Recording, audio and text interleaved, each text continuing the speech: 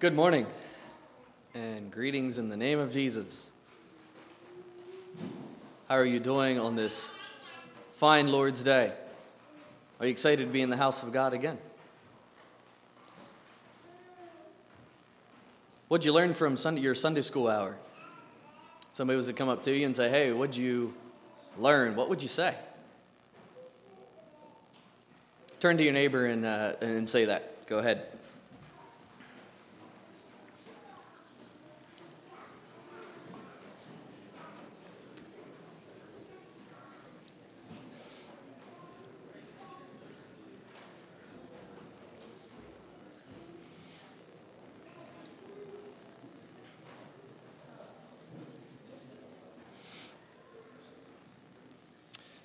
I think it is so important that the truths that we hear or things we hear, we look back and we pass it on to somebody else. A men's meeting on Wednesday night, we were blessed to, we looked back at summer Bible school and just discussed what we learned from that, what was shared there, and it was good to kind of regurgitate that and talk about it as brothers. So I find that is a way to keep pounding that into my mind or my memory, the things that I hear.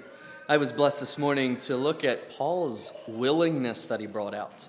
Not of necessity, but of a willing mind and heart. And that's a beautiful picture. Question for you this morning. Do you remember a time when you were forgiven? As you look back in your life, a specific moment or happening where somebody forgave you or showed you grace. I hope you can remember one of those moments. There's a museum called Ripley's Believe It or Not Museum. Was anybody there? Some of us. I am told that one of the exhibits there has a flat piece of iron and has a label on it that it is said to be worth about $5. Right beside it, also part of the exhibit, is a horseshoe made out of the same amount of iron as that little flat piece. Any guesses what that is worth? They say it's worth up to $50. The same iron, just manufactured into something slightly different. Right beside that, they say, is a pile of needles from the same amount of flat iron, said to be worth $5,000. Now I questioned, that must have made a lot of needles. $5,000. Fourthly, beside that, the same amount of iron they manufactured into springs that are used in Swiss watches. How much do you think that is worth? $500,000. From the same amount of iron, somebody put work and time into using it for something else, to manufacture, make something else. They've increased the worth of that iron tremendously. You do the math. There's something this morning, brothers and sisters, that God has given us, that we have the opportunity to invest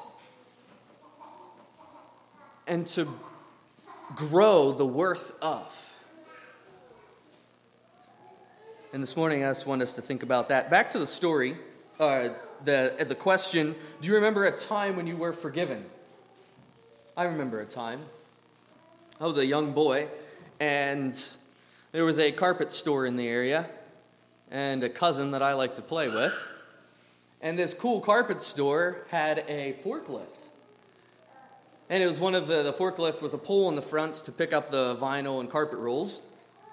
And I forget exactly what we were doing, but we were riding on this pole. So one of us would be on the forklift, putting this pole up in the air, and I think we would try to see if we could balance on top.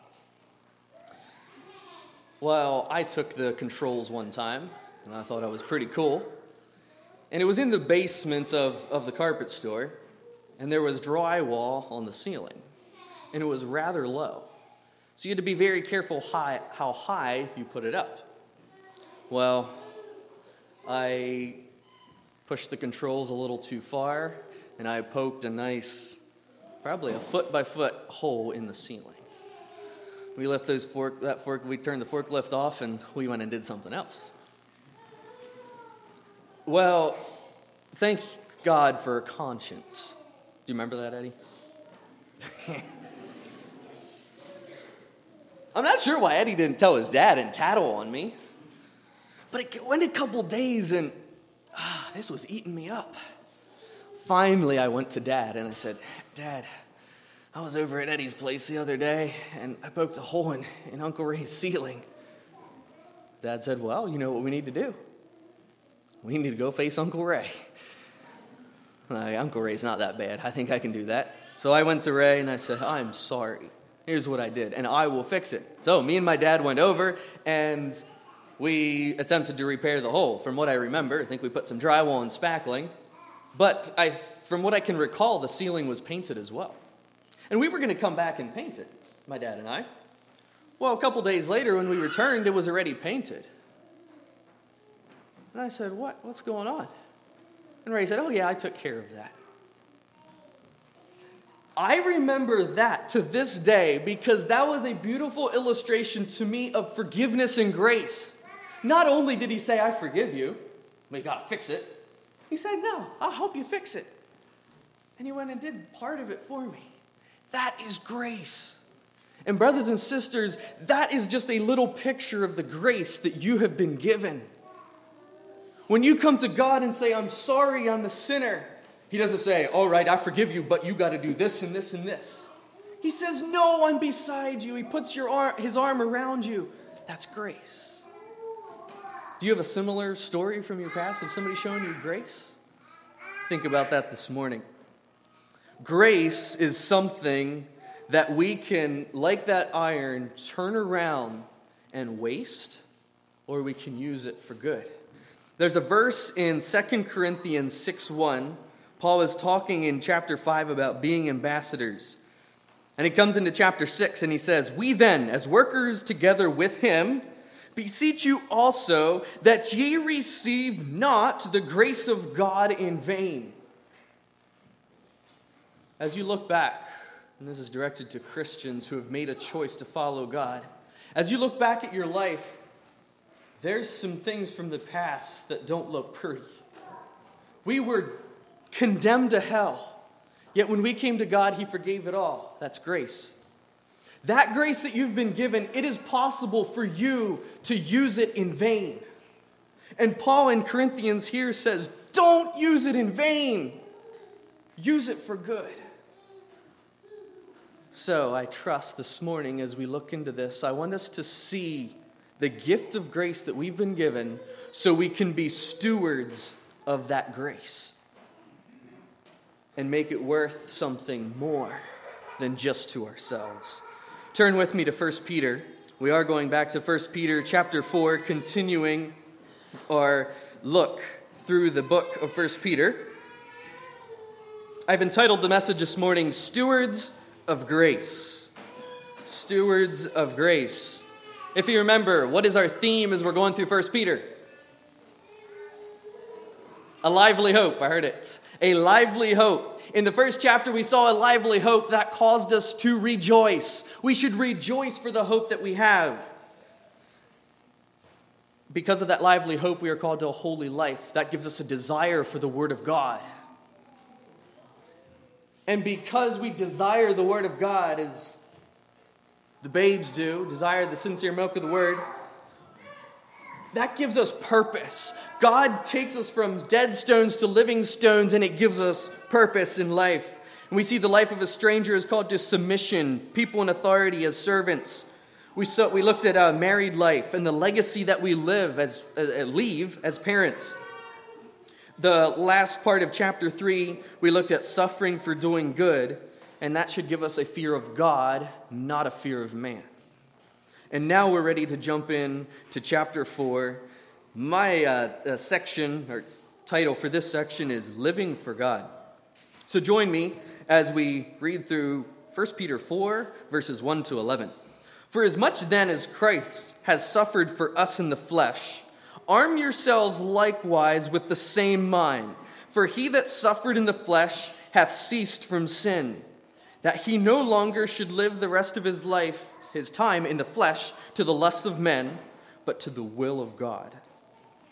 For the time past of our life may suffice us to have wrought the will of the Gentiles, when we walked in lasciviousness, lusts, excess of wine, revelings, banquetings, and abominable idolatries, wherein they think it strange that ye run not with them to the same excess of riot, speaking evil of you, who shall give account to him that is ready to judge the quick and the dead. For this cause was the gospel preached also to them that are dead, that they might be judged according to men in the flesh, but live according to God in the Spirit. But the end of all things is at hand. Be ye therefore sober, and watch unto prayer. And above all things, have fervent charity among yourselves. For charity shall cover the multitude of sins. Use hospitality one to another without grudging. As every man hath received the gift, even so minister the same one to another, as good stewards of the manifold grace of God.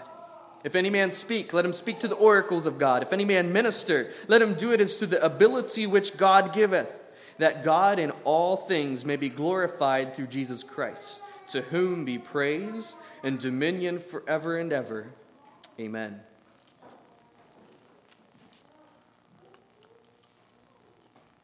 So, as we look at this, may we see or get a glimpse of how we can use the grace of God and not use it in vain. First of all, backing up to verse 1, as we work our way through this passage, I see two parts that we're going to look at this morning. First of all, we see our gift, which is our gift of grace, and then we're going to see for his glory. So we're using our gift for his glory. Backing up to chapter 4, verse 1. For as much then as Christ has suffered for us in the flesh, here's where grace starts. Christ came down, we know, to suffer for you and for me. He took on mankind, God becoming man to suffer for you and for me. When he did that, he took on the mindset of a battle. Peter says, arm yourselves in that same way with the same minds. It's a battle. You got to fight. Christ came down and he had to fight. As a man, he fought for us. He suffered for us in the flesh. He set an example. And sometimes when we're talking about grace, yes, we understand grace is given. All we need to do is receive it. But sometimes we think it stops there. It doesn't. The reason Christ came down was to show us, to give us an example of how we can fight that battle. In that same way, we are supposed to take on the mind of Christ. It's a battle. And as I had to think about setting an example, an illustration came to me of a dad. Now, did you ever see a little child pick up a bat? The first couple times they try to swing at the ball. Isn't it kind of humorous? I mean, I've seen all techniques. Some will try to use the left hand. Some will chop down at it. Some will chop up at it. Some might even put the bat over their head and swing at it. I see all different types. And maybe you can think back to your experience. Did your dad ever show you how to swing? Keep your eyes on the ball. Pull your bat back. Try to line up that bat with the ball as it comes in. Watch that ball the whole way to the bat. I just get this picture of a dad trying to help his child through that. That same way, Jesus came down, he set an example for us. And Peter is saying, right like that, let's take on the mind of Christ. We have an example. We don't have to go through life precariously. We can look back for an example and a model to follow. Christ came for us. That's where grace starts. When we do that, when we take on the minds of a battle, the mind of Christ, we're going to suffer to cease from sin. We understand that we all have a flesh, or fleshly desires, and we have a tendency to sin. When we take on the mind of Christ, we are going to fight that. We are going to fight those tendencies, those fleshly desires, right like Christ did. That you should no longer live the rest of his time in the flesh, but to the will of God. And isn't that a beautiful picture? Did you ever observe somebody committing their life to Christ? And to see that change when that grace comes in, and they put away the flesh, and you see change in their life. And it's beautiful. That's what happens when we put on the mind of Christ. We enter the battle and we fight. Did you ever see a situation where they take on the grace, but they don't fight? They expect to just, oh, it's all good. I accepted Christ. Brothers and sisters, it's still a battle. And Peter is calling us to that, to put away the things of the flesh. And he goes on to say, I'd like to summarize those first two verses. Hate sin. Put on the mind of Christ. Hate the sin. Verse 3, for the time past of our life may suffice us to have wrought the will of the Gentiles, the heathen. They walked in all these things, lasciviousness, lust, excess of wine, revelings, banquetings. Did you ever take a minute or some time to reflect on where you've been? I know they say you're not supposed to dwell in the past, and I agree with that. Don't dwell there. But it is so valuable in life to look back and see where you've been. Before Christ even. It's like, wow, I was wretched, I was lost, I was miserable. Maybe you can list specific things that Christ delivered you from. And out of that attitude, or when we look back and see that, it gives us an attitude of, wow, this is what God did for me. It puts grace into perspective. Sometimes when we, as a Christian, say, oh, I'm a pretty good person. But if we look back and see where God brought us from, it puts ourselves into perspective. Look back, but don't dwell there, because that's what you were before Christ. But when you accepted Christ, when you received that grace, there is going to be a change. And in verse 4, simply put, people will see that change. And they might wonder, why? Man, Tristan changed. What is up with him? They may look at you and say, wow, why are they doing that? They're committed to their church, whatever it may be. People will see that change, and if they don't, that's using the grace of God in vain. Now, don't get me wrong, we're not supposed to go through life, hey, look what I did. But when we're simply putting aside the flesh, people will see that change. And they say, wow, they're no longer doing the things that they were. Because guess what? Those same people, they're going to have to give an account, as it says in verse 5.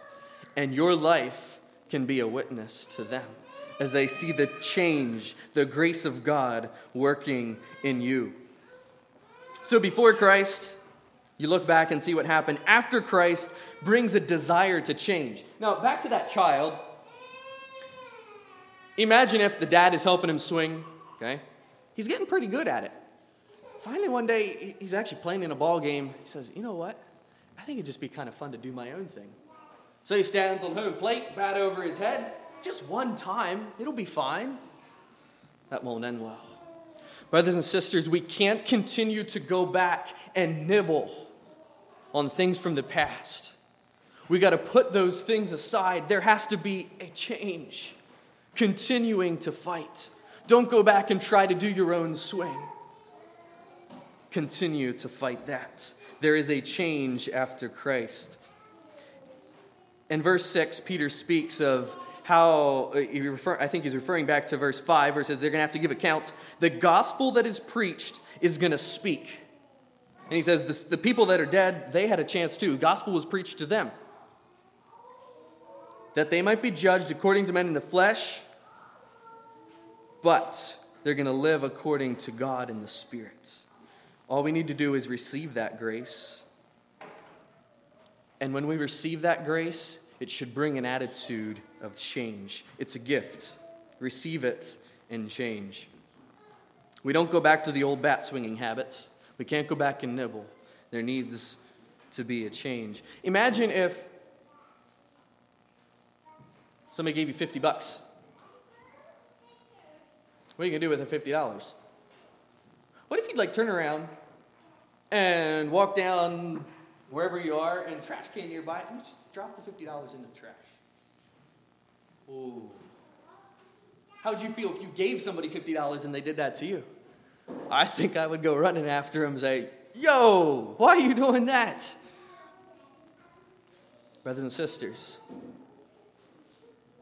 when there is not change in our life, after we receive God's grace, if we don't put on the mindset of Christ, it's the same way of receiving money from somebody and just dropping it in the trash. Don't use the grace that you've been given in vain. Fight to take that grace you've been given and make it worth something more. And Peter moves on into the second part of this section here and says, here's some ways you can use that grace. So, first of all, our gift of grace should bring a change. Secondly, for his glory. Verse 7, but the end of all things is at hand. Be ye therefore sober and watch unto prayer. Before we dive in, I have another story from my childhood of where I was then given the opportunity to extend grace. And I may be getting things out of order from my childhood. I'm getting old, I'm getting forgetful. But I'm pretty sure it was shortly after the incident of my uncle showing me grace.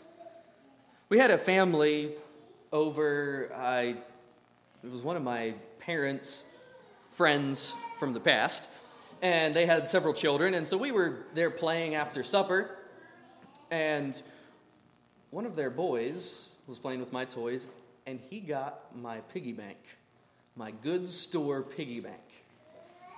This truck was pretty cool. I mean, it was a piggy bank on wheels, a nice truck. He was playing with it a little rough, and he broke the back door off the back. I could hardly have it. I got that truck and I put it away. They left. I went to my parents, and I said, look what he did. We got to tell his parents, and he has to get me a new truck. The door is broken. We sat down, and my dad said, don't you think you can forgive him? It's just the door on the back of your truck. Do you think your attitude is right? If you did that to somebody else's toy, would you want them to come back and demand that you replace it? Show forgiveness. I remember as a little boy, that was hard for me, but it was good. I say that story to say, we in turn have the opportunity to extend the grace we've been given and turn around and give it to somebody else. And Peter says here in verse 7, be careful because the end is at hand. Don't just go through life haphazardly. Go through life soberly. What's the opposite of sober? Drunk. What do drunkards do? They stumble around doing whatever they feel like. Don't go through life just doing whatever feels good to you. Go through life soberly, intentionally, asking God, how can I extend the grace you've given to me and pass it on to somebody else? And we can do that watching to prayer, Peter says. Pray. And when we have that relationship, God will show you the opportunities to extend grace and to show grace, to call others to grace. You see, I give that analogy back to my parents, or it reminded me of that situation with my parents. I went to them, and because of my relationship with them, they were able to speak in and show me a little area where I could learn to extend grace or forgiveness, in this case, to somebody else.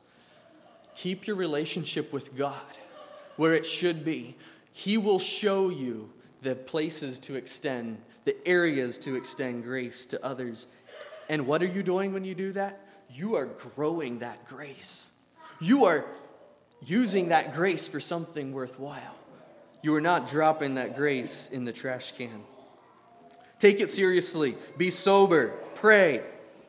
Next of all, verse 8. And above all these, have charity. How do we define charity? Love. Love one another. Even when they grind you, show love. And he finishes the verse to say what? For charity, love, is going to cover a multitude of sins. Too many times we're quick to judge or call people to, or have an attitude of revenge, maybe. "No, you did this, you deserve it. No, you chose that thing in life, you deserve that outcome." Show love, show grace. And when it says love is going to cover a multitude of sins, I don't think Peter is saying look the other way when somebody is sinning against God. It's saying love is going to cover when people offend you. When somebody offends you, love is just going to cover that. It's not going to demand restitution. Love is going to cover that. And it's beautiful. That is using the grace we've been given. What's one way you can do that? Let me tell you a truth. You know, most people aren't intentionally out to hurt you. That's a lie that we often believe. I often believe. When somebody says something that I don't really like or does something I don't really like, man, they're just out there to annoy me. That is a lie. Often people are doing things out of a good heart or what they think is right. They might be wrong, but they're doing it out of, I think this is the best thing to do. I think this is the best thing to say. They're not out there to get you. And when we can believe that, that will help us to extend love when offenses come our way. We're talking about extending grace. Show love. Next of all, verse 9. Use hospitality one to another without grudging. Even when people don't deserve it. Show hospitality. What does hospitality mean in today's world? Inviting them over for meals? I don't know. Giving a helping hand? You name it. There's so many areas we can show hospitality, inviting to help. Be hospitable. That is extending grace, even when it's inconvenient. Is it hospitality if we do it when it's only convenient for us? Or do we step out of our way to be hospitable and sacrifice? Be hospitable. Next of all, share the grace. And this is where I got my title from in verse 10. As every man hath received the gift, we have received the grace. We just need to accept it. Even so minister the same one to another. Pass it on to one another as good stewards of the grace you've received. Don't waste the grace. Don't throw it away. God has given you grace to extend it to others. Share the gift. You heard the example of Scrooge. Scrooge grew up thinking that he needed to keep his money to himself and use it wisely. And he did not have a good attitude towards others. At the end of his life, there was a change, and he started giving it away. And his life changed. He was a happy, joyful man. Brothers and sisters, and we continue to extend forgiveness and grace to others, it will affect your life. Be good stewards of the grace you've received. Why are we doing all this? For God's glory. We do not extend grace.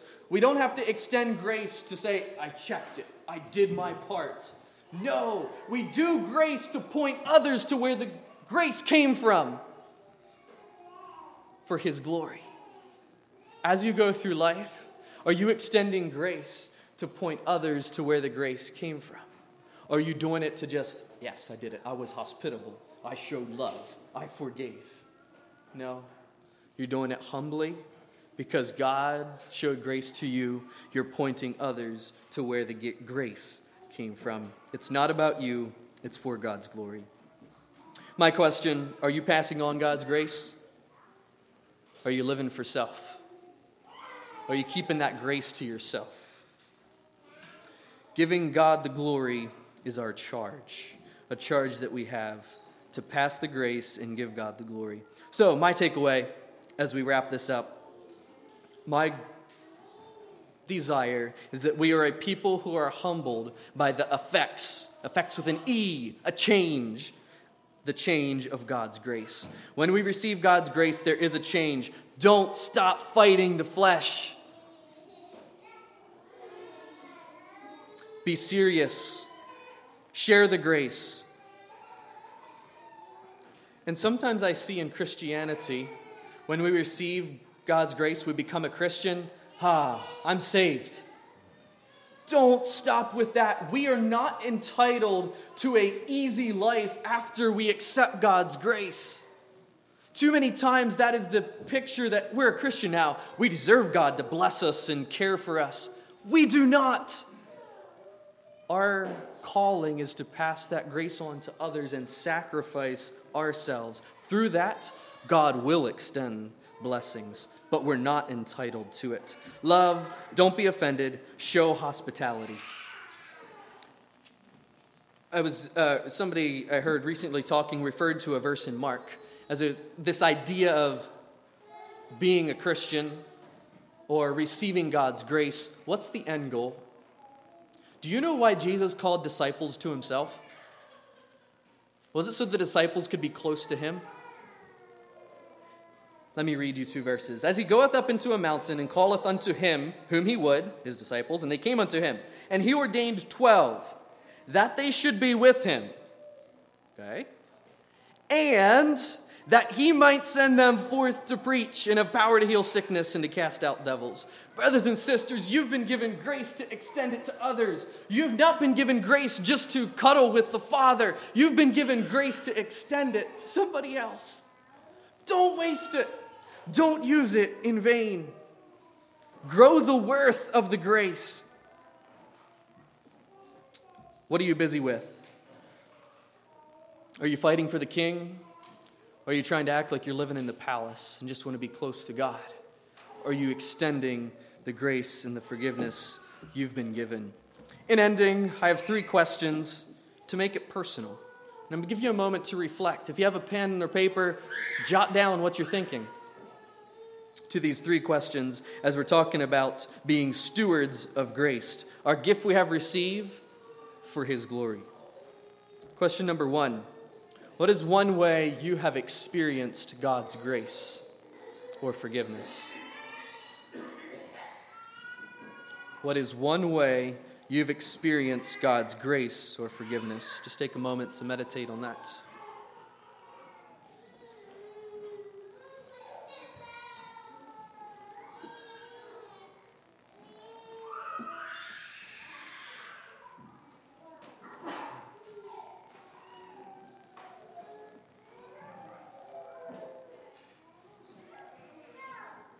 Question number 2. What is one area you need to enter the battle to change? I talked about when we receive God's grace, it calls us to fight and to change. Is there areas that you're going back and nibbling on the past? Is there a specific area you need to enter the battle to change because of the grace you've been given? What is one area you need to enter the battle to change?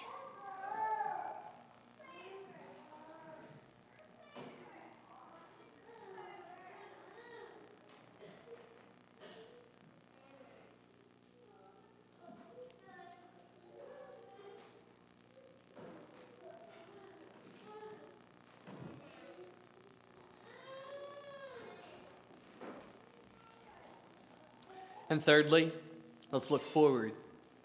What is one way you can show grace or be a steward of grace this week? Did God bring anything to your mind as we were looking at this subject of extending grace?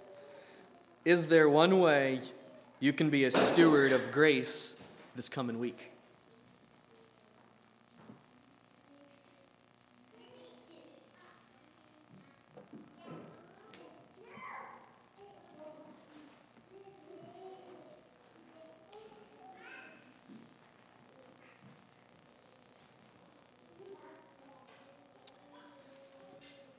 So, as we close, go be stewards of God's grace. There's a gift you've been given. Don't use it in vain. Use it for good, and God will bless you tremendously. Take out your songbooks, Songs of Faith and Praise. Turn to number 635. We're just going to sing the first verse of this and the chorus. Freely, freely, you've been given a gift. Freely extend it to others. And why don't we all stand as we sing?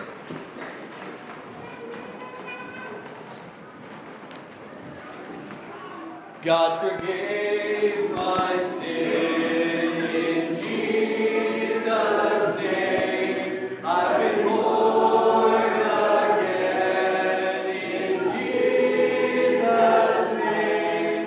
And in Jesus' name I come to you to share His love as He told me to be set freely, freely.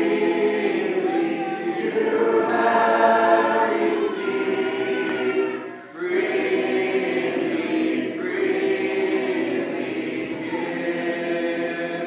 Go in my name, and because you believe, others will know that I live.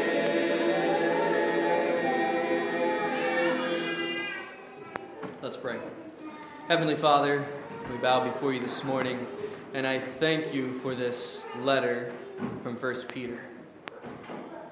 We saw the grace that we've been given as we look at our past. It's because of you. And thank you for the change that is possible through your grace. May we enter the battle to fight. And as we receive that grace, may we in turn be good stewards of it, passing it on to others through love, hospitality, being sober, and in prayer. I thank you for my brothers and sisters here at Myerstown. May it not be said of us that we use the grace of God in vain. Help us to turn around and pass it on to others. As we enter our week, be with us, go with us, help us to point people to you for your glory. In Jesus' name we pray. Amen. You are dismissed.